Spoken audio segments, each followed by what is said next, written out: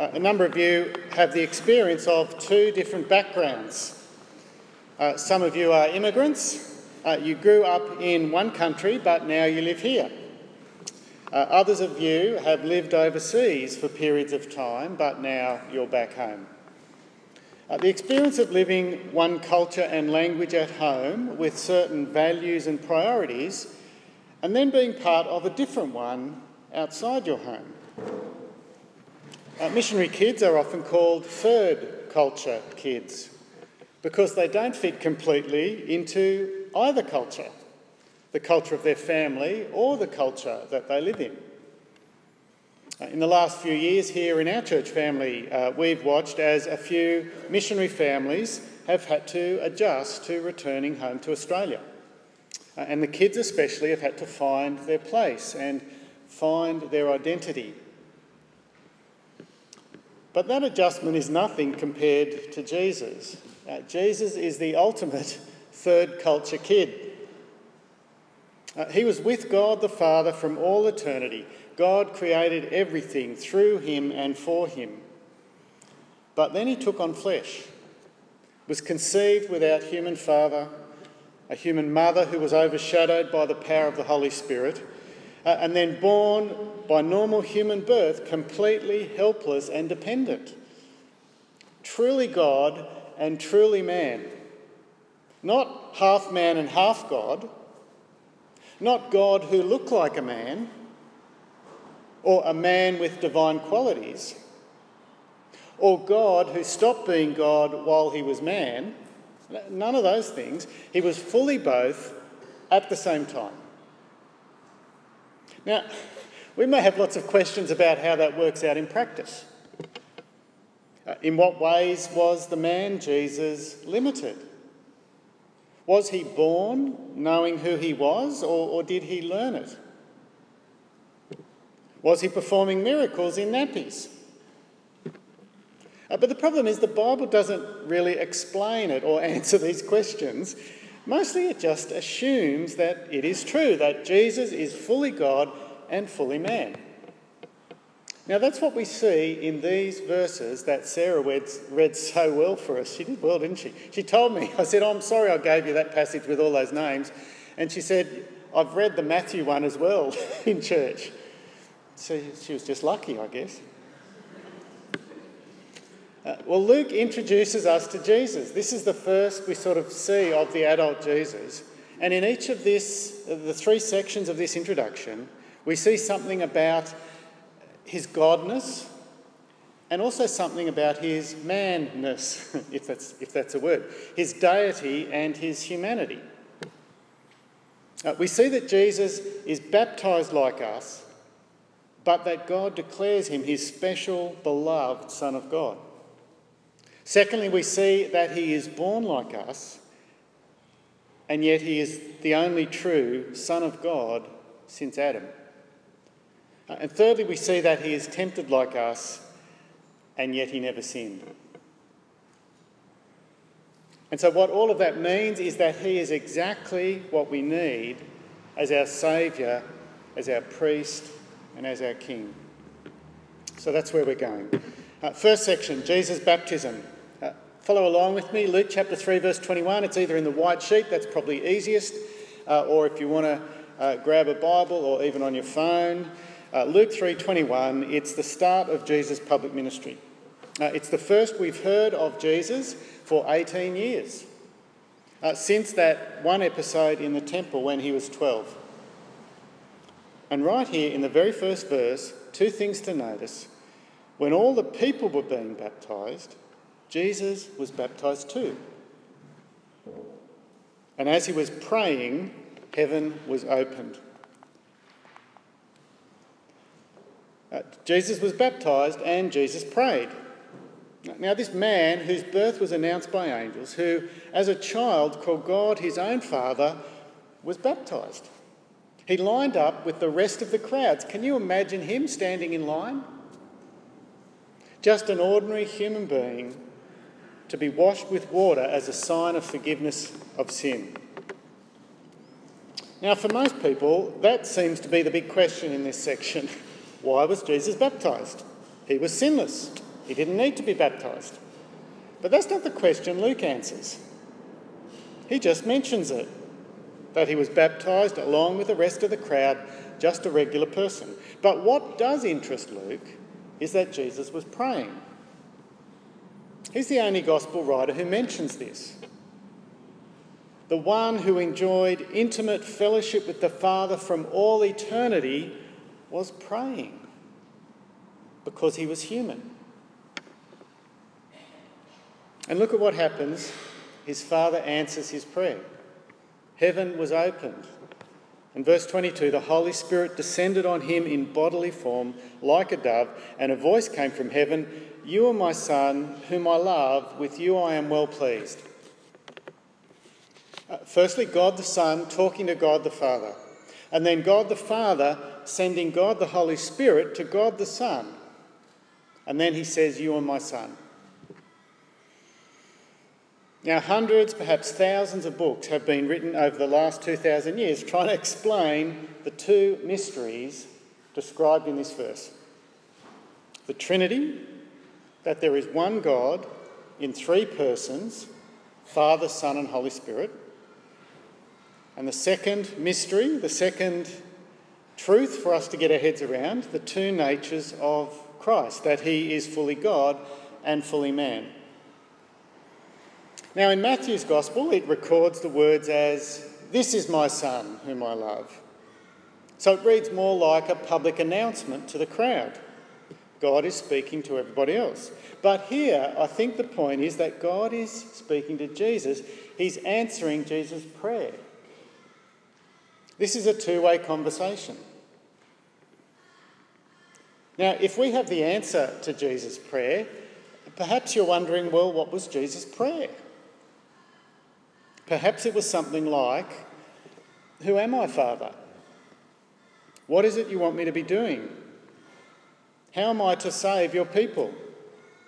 What do I do? Where do I start?" And God the Father gives two answers. His first answer is to send God the Holy Spirit to lead and guide and empower Jesus on the journey. Now, I'll just stop there because perhaps it's more accurate to say that he already has the Holy Spirit, and so God is reminding Jesus that he has the Holy Spirit. Perhaps that's a more accurate way to describe it. He's reminding Jesus, "You have the power of my Spirit." That's the answer perhaps to his how question. How am I to do this? And his answer to the who question, "Who am I?" "You are my Son, whom I love. With you I am well pleased." It's a truth Jesus had understood years earlier when he was 12. Luke chapter 2, verse 41, he was left behind in the temple by his parents, and they find him in the temple listening and asking the experts questions. And everyone was astonished with his understanding and his answers. And then when Mary finds him, she says in verse 48, "Son, your father and I have been searching for you." And Jesus answers, precocious 12-year-old, verse 49, "Didn't you know I had to be in my Father's house?" Not Joseph. He'll go back to Joseph's house. He's talking about the temple. He had known then something about what it meant to be God's son, as well as Joseph's son. And so now, 18 years later, his father adds to this picture, "You are my Son, whom I love. With you I am well pleased." He's saying something about Jesus' identity. I think he's also saying something about Jesus' job description, what he would do. Jesus' identity. As the second person of the Trinity, Jesus had always existed. Infinitely powerful, infinitely wise, equal with the Father in every way. Yet as the Son, he submits and obeys his Father in everything. And God says he is pleased with his Son.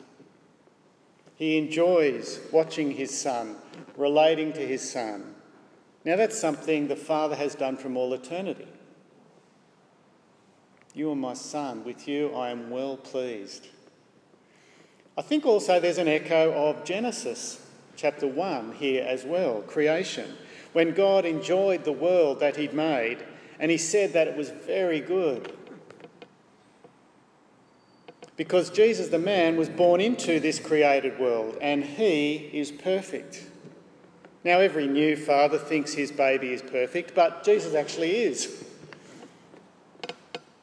Exactly the way God meant mankind to be. The Father's special and unique Son, and also his unique and perfect man, the pinnacle, the culmination, the completion of creation. With you I am well pleased. That's what he's saying about Jesus' identity, but he's also saying something about Jesus' job description, his role. You are my son.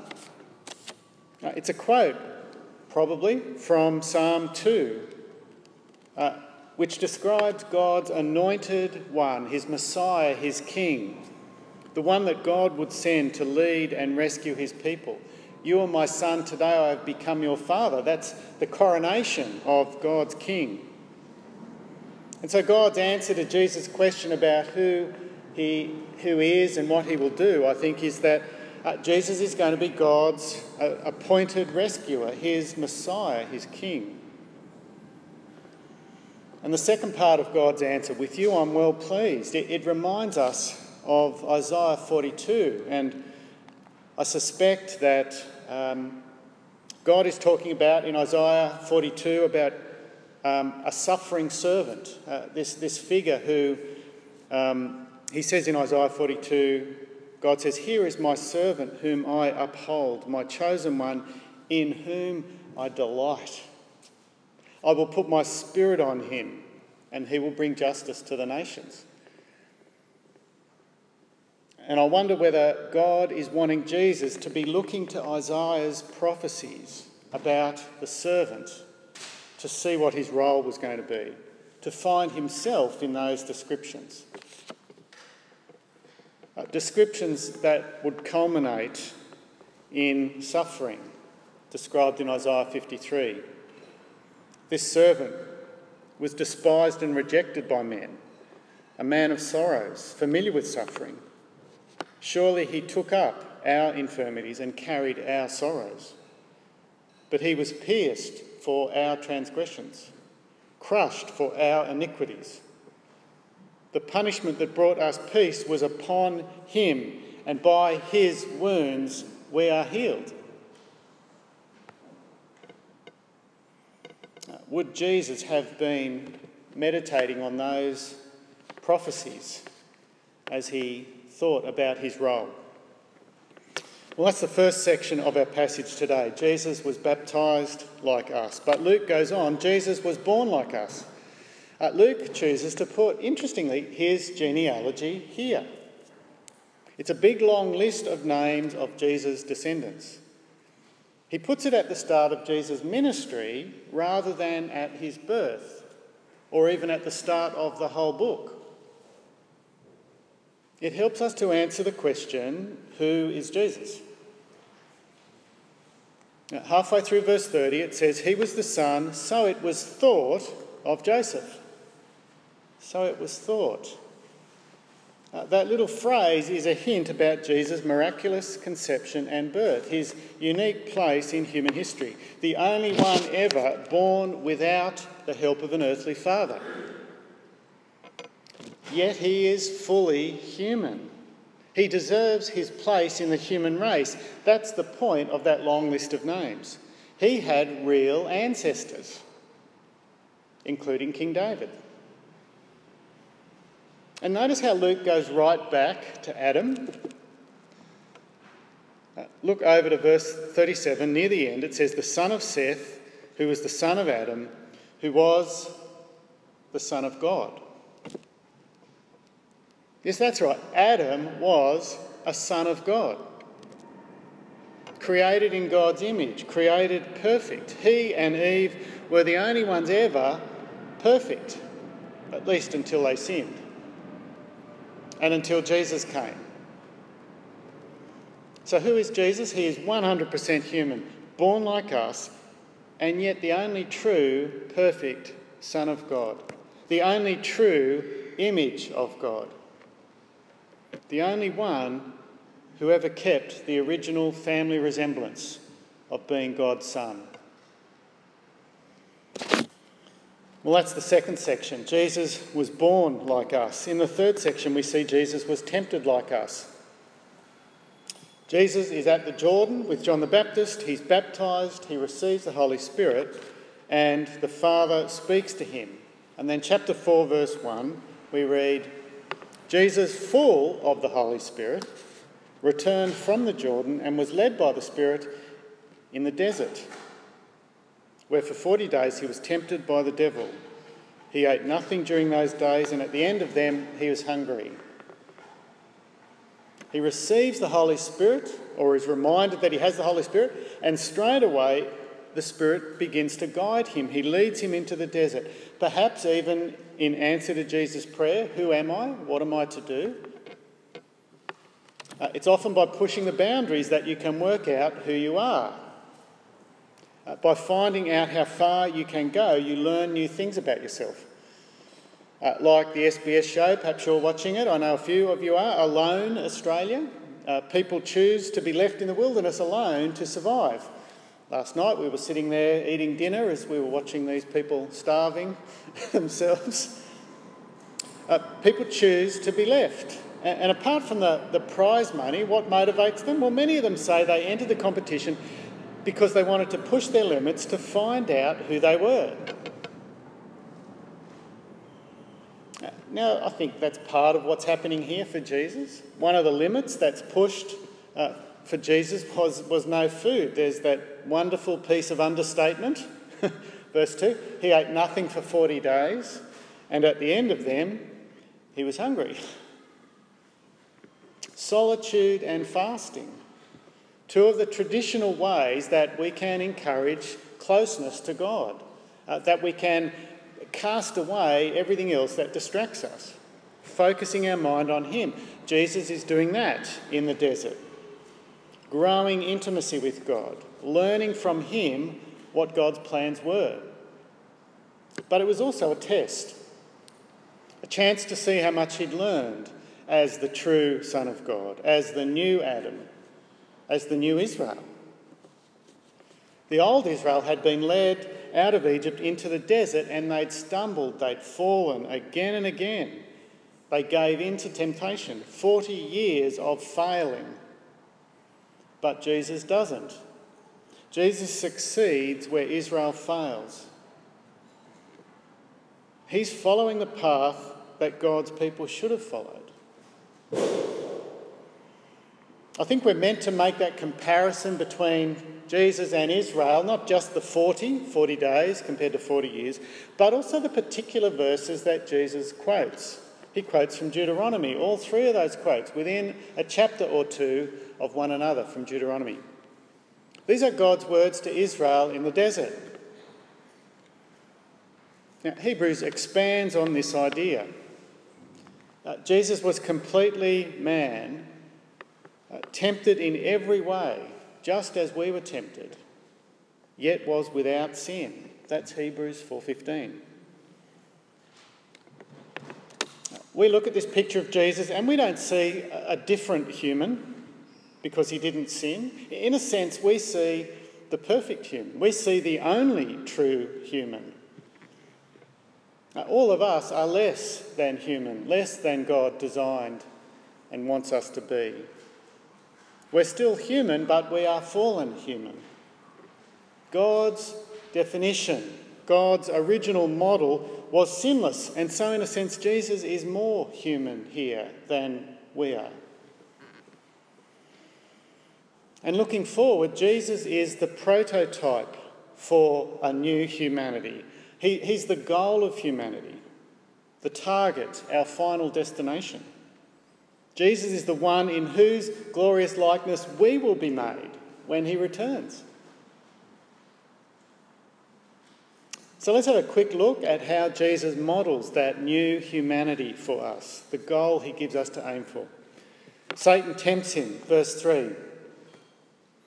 If you are the Son of God, tell this stone to become bread. If you're the Son of God. Do you notice? He's undermining the very declaration from God that we've just seen. You are my son, whom I love. Just like the snake in the Garden of Eden, Nikki made that connection well, didn't she?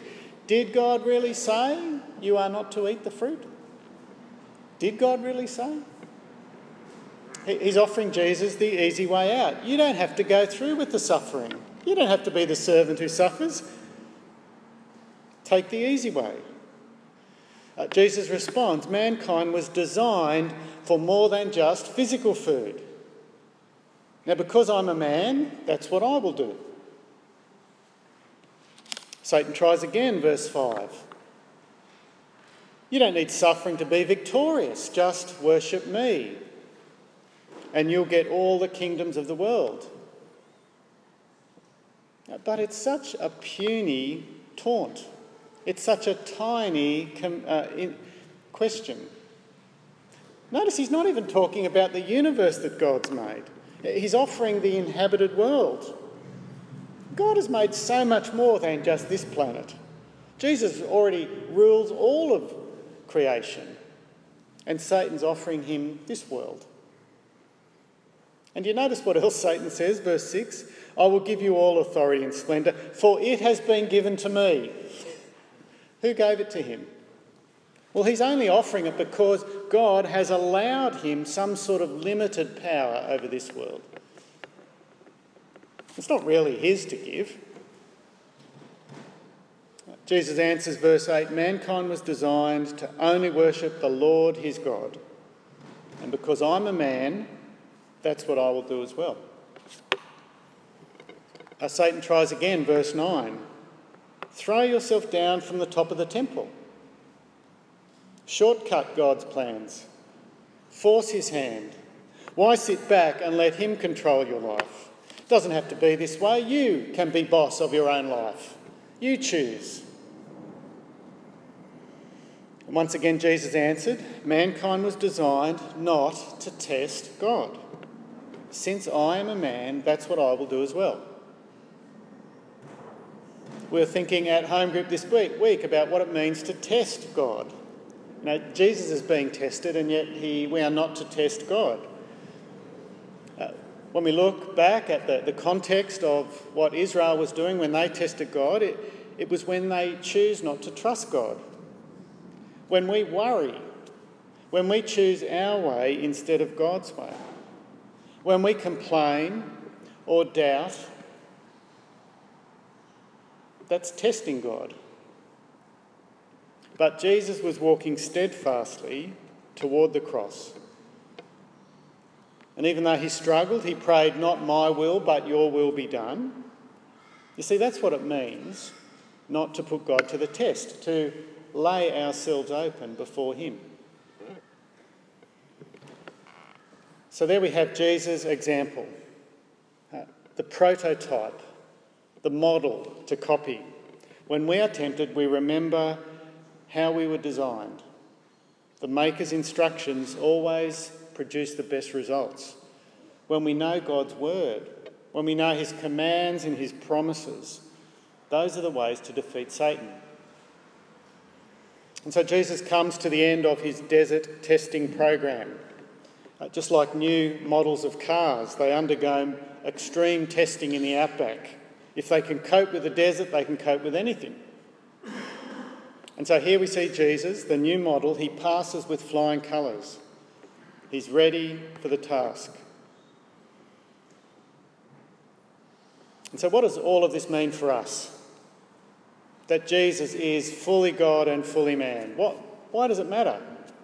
As you head out to lunch, coffee, the rest of your week ahead, well, let me quickly share a guy called Millard Erickson wrote a book, a systematic theology, and he talks about why it matters. 5 reasons why it's important to us that Jesus was a man, and 4 reasons why it's important that he is God. So firstly, why does it matter Jesus was a man? Only a man can offer a sacrifice on behalf of men. Secondly, Jesus can truly sympathise with us. He knows what you're going through. Thirdly, Jesus shows me what true humanity is like. He is my example. Fourthly, that Jesus is a man means that human nature and the physical world we live in is good. We're not to despise the world we live in and just hope for heaven. We can enjoy life now. And fifthly, God is not distant. He's not up there, impossible to know. We can know him. We sang "Holy, Holy, Holy," and then the chorus is "God with us." Secondly, why is it important that Jesus is God? Well, firstly, we can truly know what God is like. Jesus said, "Anyone who has seen me has seen the Father." No one other than Christians is able to say as definitively, as solidly what God is like. Secondly, it's important that Jesus is God because it means his death is sufficient for everyone. It is not merely a single human who died, but it is the infinite God who died in our place. Thirdly, it's important that Jesus is God because it means that God and man have been reunited. It was not simply an angel or a messenger, but God himself who crosses the gap. Fourthly, worship of Christ is appropriate. We worship the Father and we worship the Son. He deserves our praise, our adoration and our obedience, just as the Father does. Now, they are great reasons for us to thank God. So please join with me as we do that.